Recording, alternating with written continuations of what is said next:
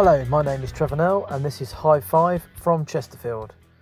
Barnet's trip to Chesterfield was set up with a 4-4-2 from Harry Kewell, with Sam Sargent in goal, Joe Widdowson at left back and Harry Taylor in at right back, with the centre half Ben Richard Eversons and captain Mitch Brundle. Across the midfield, Serhat Tazdemir on the left, Cian Flanagan and Sam Granville in the middle, and David Cisse on the right-hand side with Mason Bloomfield and Adam Marriott up front.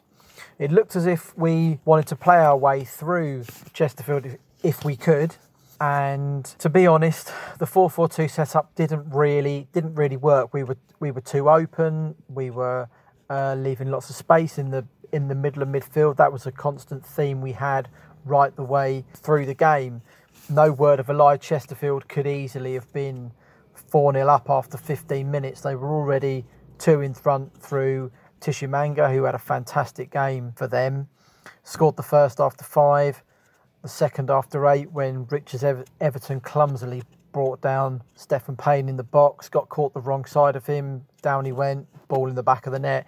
He should have had his hat-trick, Tishimanga, put a simple chance over the top, and Khan rounded Sargent, put the ball into the side netting when it was easier to score.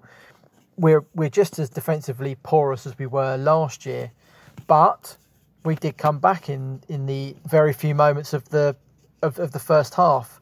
Tazdemir's deflected shot right on 45, wrong-footed Scott Loach to put us back in the game, and then 3 minutes into the first half stoppage time, Sam Granville with another deflected shot put the ball past Scott Loach, and we actually went in at half-time 2 each. Not really sure we deserved it. Chesterfield, I think, did coast a little bit towards the end of that first half, I think, easily thinking that, they've got this game easily won.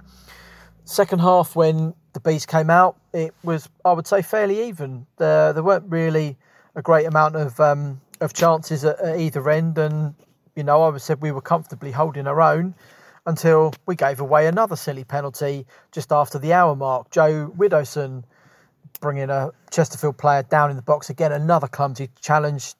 Tishimanga completed his hat-trick this time with the penalty. They did have the ball in the net again for a fourth, which was ruled offside from Stephen Payne. It wasn't very long after that until they actually got their fourth goal through Calvin Gunning's deflected free kick, went past Sam Sargent. That wrapped the points up for Chesterfield. That was pretty much it for us. Sam Sargent made a great double save 5 minutes from time. Well, I would say keep us in it, but we were dead and buried by then.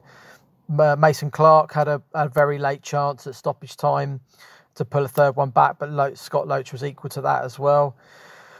Overall, I wasn't expecting a win at Chesterfield. The fact we actually put up a bit of a fight just before half-time and after half-time possibly gave us a little bit of hope. Us 49 travelling Barnet fans out of just over 4,500 thought we might actually maybe get something from the game, but just like last season, we look like we're unable to keep a clean sheet, which is hard when we don't look at the other end like we're going to be raining goals in to win us games.